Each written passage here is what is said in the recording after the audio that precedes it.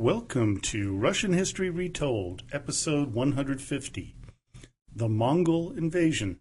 Did it really matter? Well, last time we covered the aftermath of the Crimean War. And today, for episode 150, and I gotta tell you, I don't believe it's actually been that many episodes. As I've said before, I only planned on maybe 50. But we have this, the numbered episodes, 150, and we've probably got about another 20 of the other types, the short ones. So, this was an important event, so I want to go back 600 years to the invasion of a horde from the east, the Mongols. Many of you were wondering, why would we discuss whether the Mongol invasion had any influence on history or culture and society of Russia? Of course it did. Well, you'd be really surprised that there's a major debate on the subject. There are many historians who would argue that there was very little influence, while others argue the exact opposite. It'll be my job today to present you with all the information so you can decide for yourself. In doing so, I will be utilizing more material than I have for any other podcast to date. There's more books than I've ever opened up to look into this to see all the different, points of view. We're going to go from first-hand accounts to scholarly debates, from religious interpretations to the thoughts of Tolstoy, Pushkin, and Dostoevsky. We will be hearing from historians like Platonov, Klyuchevsky, Vernadsky, Vyazanovsky, and Steinberg. All in all, I hope that this podcast will open up your minds to an event and era that is one of the most profound in all of Russian history. Let's start with some quotes from different historians to gain a perspective on the differing points of view. The first comes from Sergei Fyodorovich Platonov, who led the St. Petersburg School of Imperial Historiography before and after the Russian Revolution. He was considered to be a Slavophile, as he believed that the Russian history that he was studying was one of a purely Slavic nature, with little outside influence. He is quoted as writing, quote, "And how could the Mongol influence on Russian life be considerable, when the Mongols lived far off, did not mix with the Russians, and came to Russia only to gather tribute or as an army, bought in for the most part by Russian princes for the prince's own purposes?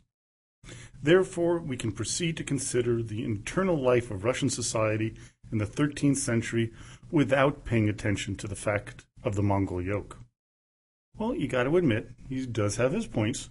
The Golden Horde, the successor to the Mongol Empire, had its capital in Sarai, somewhat under about 1,000 miles away from Moscow, and Kiev, a long distance, obviously, in medieval times. And they did, for the most part, stay away. Then we have George Vernadsky, who lived in the early to late 20th century, with his view of Russian culture as the synthesis of Slavonic, Byzantine, and nomadic influences. He writes, quote, "A convenient method of gauging the extent of Mongol influence on Russia is to compare the Russian state and society of the pre-Mongol period with those of the post-Mongol era, and in particular to contrast the spirit and institutions of Muscovite Russia with those of the Russia of the Kievan era. The picture changed completely after the Mongol period." His points, of course, come across quite strong as well. The Muscovite era and the Kievan were quite different.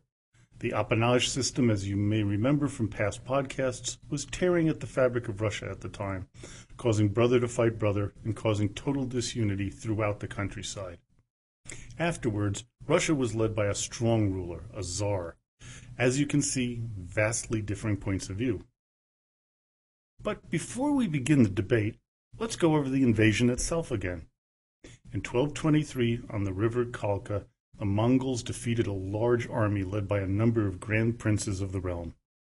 It has been estimated the Mongols had about 20,000 men, while the Russians had close to 80,000. How might, you ask, do the invaders defeat such a numerically superior force? The Mongols knew that there was disunity within the defenders' ranks.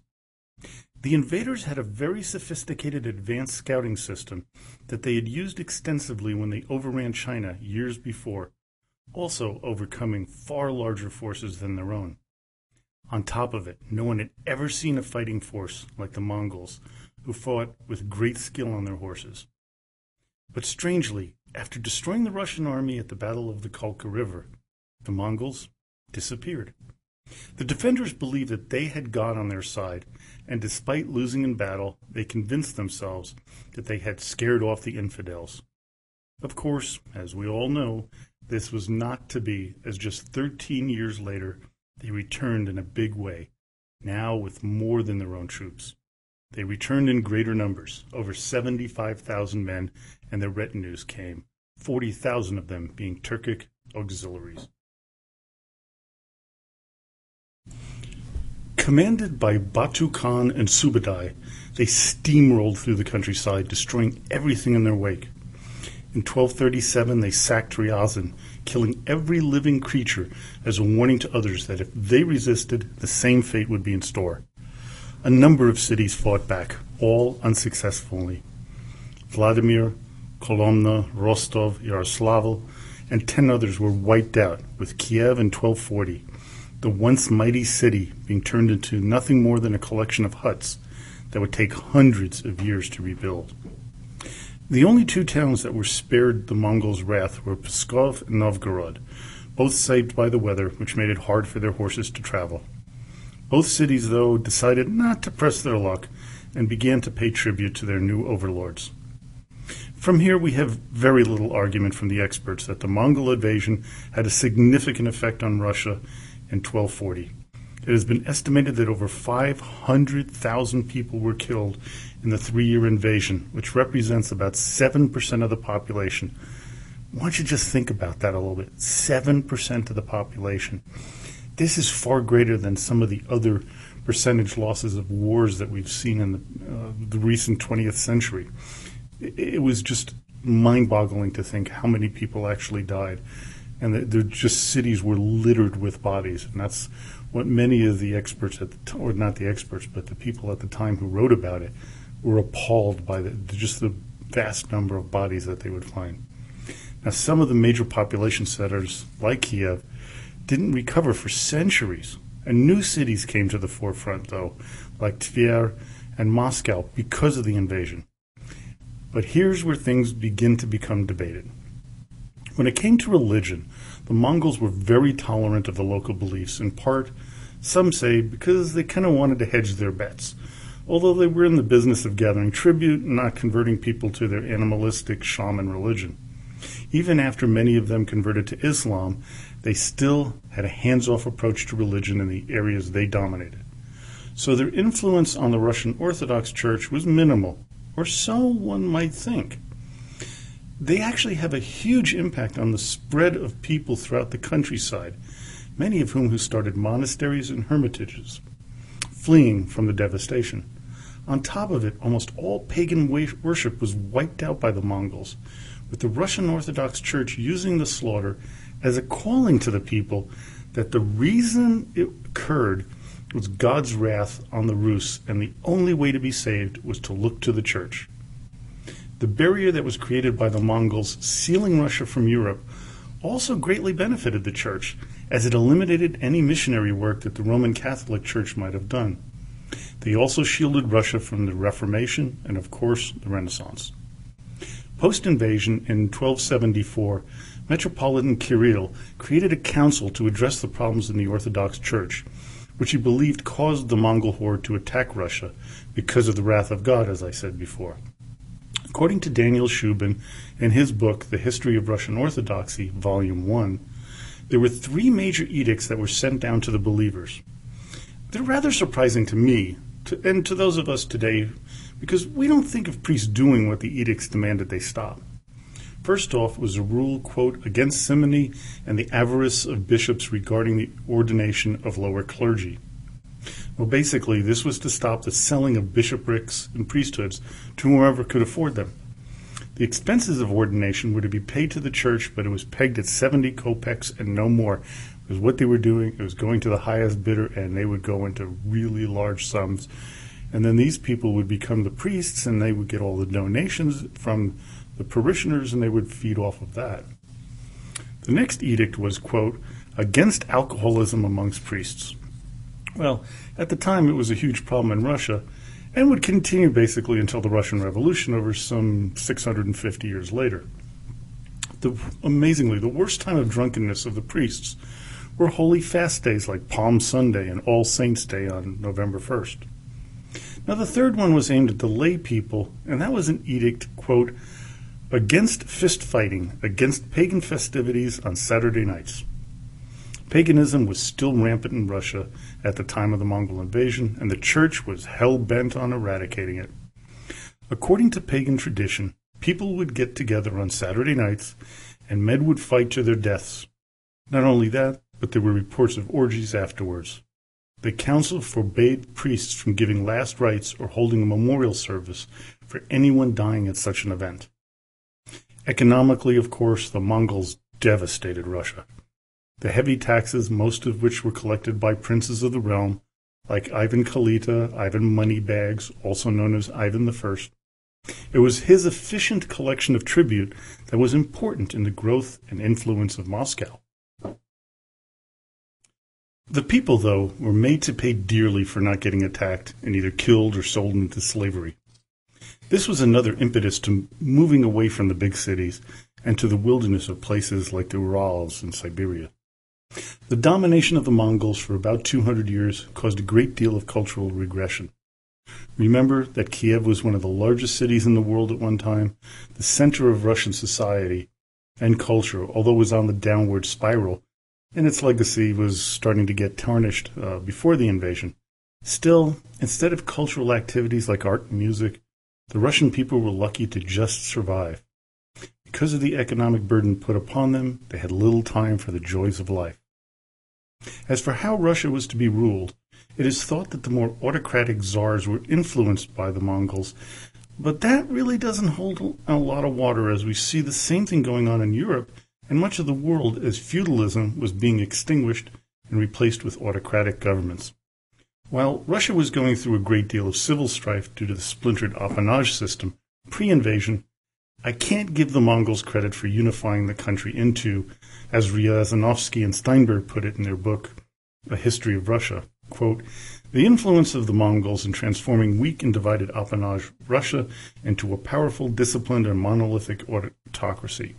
Institutions, legal norms, and the psychology of Muscovite Russia have all been described as a legacy of Genghis Khan, yet these claims can hardly stand analysis.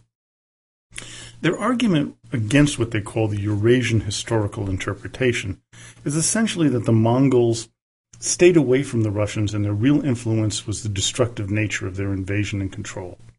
They had little culture to offer Russians, supposedly, didn't offer them religion or government. They had no formal writing or much of anything to really give to their subjects. As Pushkin wrote about the Mongols, they were, quote, Arabs without Aristotle and algebra.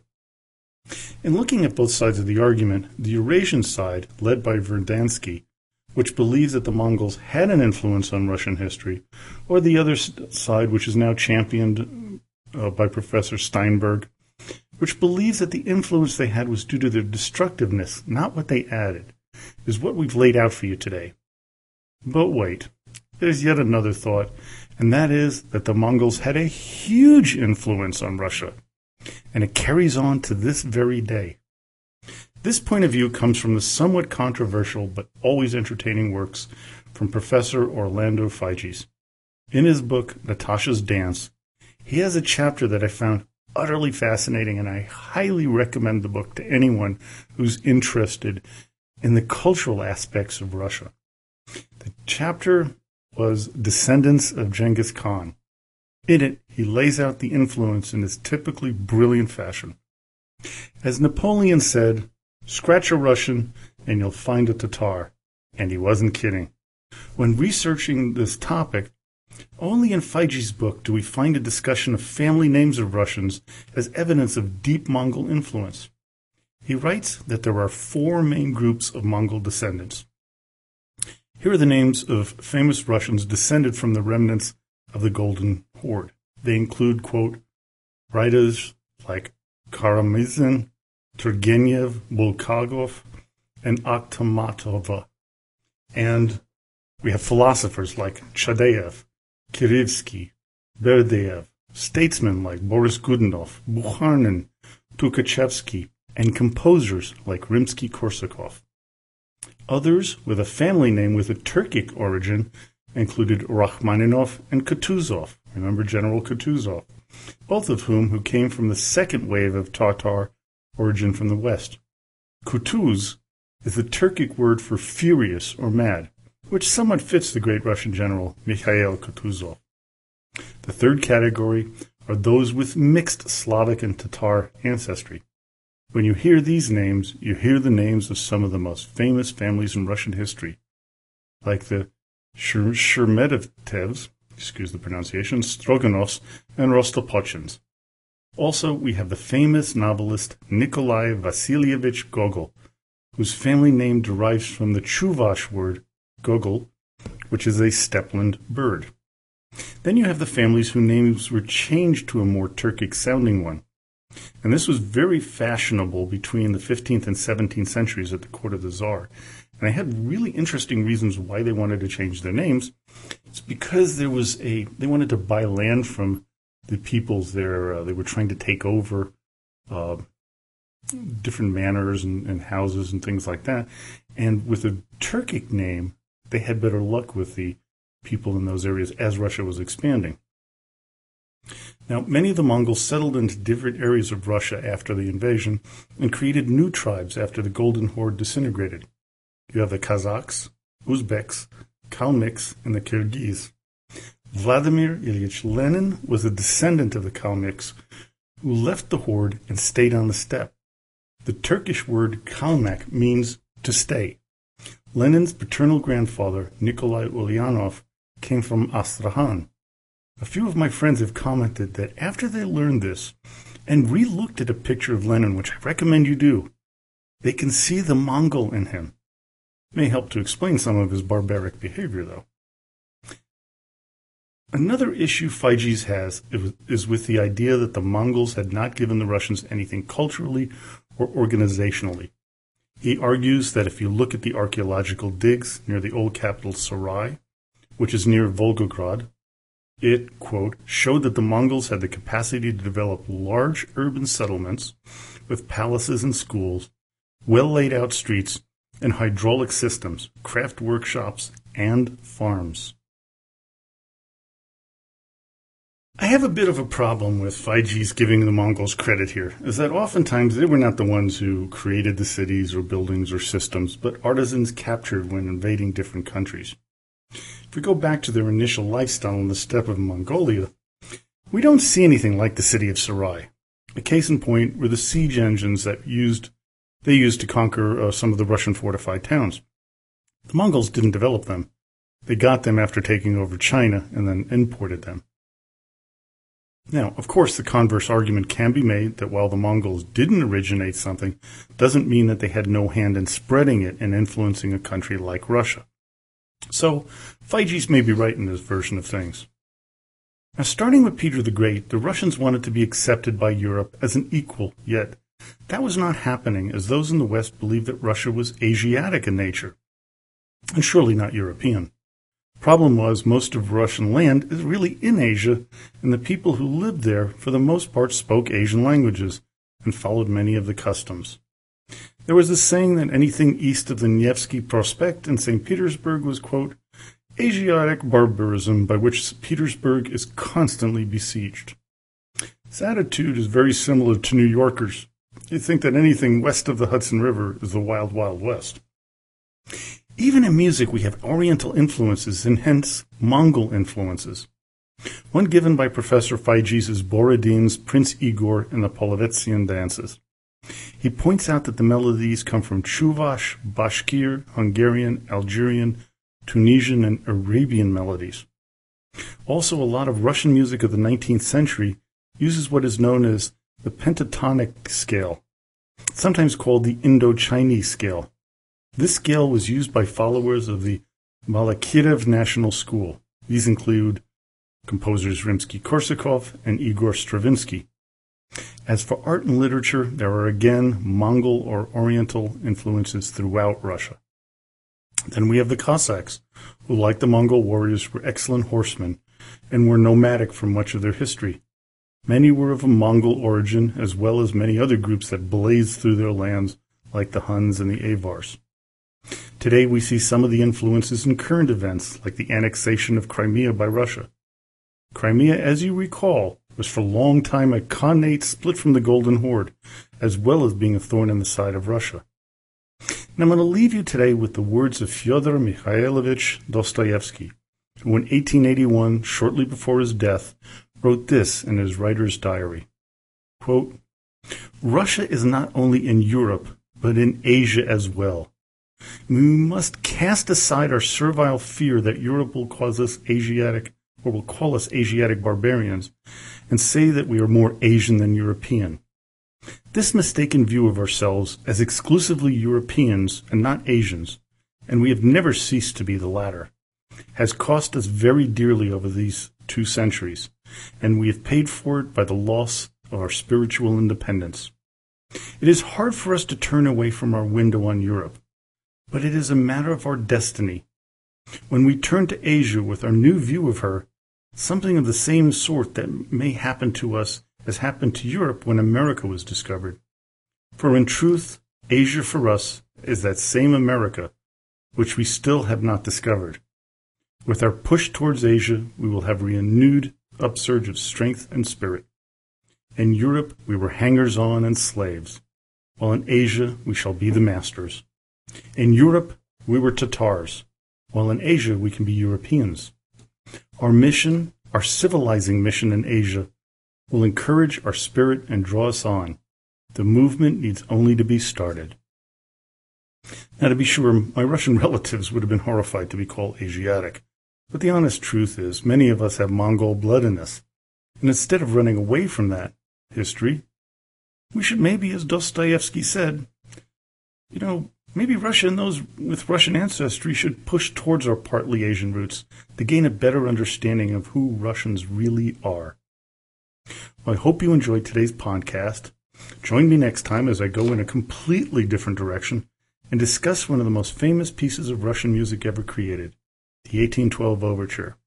And also, in the very near future, yesterday I got a very nice phone conversation with my podcast father, Bob Packett, from the History According to Bob, and we're going to be doing an interview with him and his feelings about Russian history and just his general thoughts. It was just an exciting, 15-minute conversation that I had with him, first time, and thank some of the listeners out there who kind of prodded me on his Facebook site to contact him and do a interview with him because he just finished a series on the Crimean War.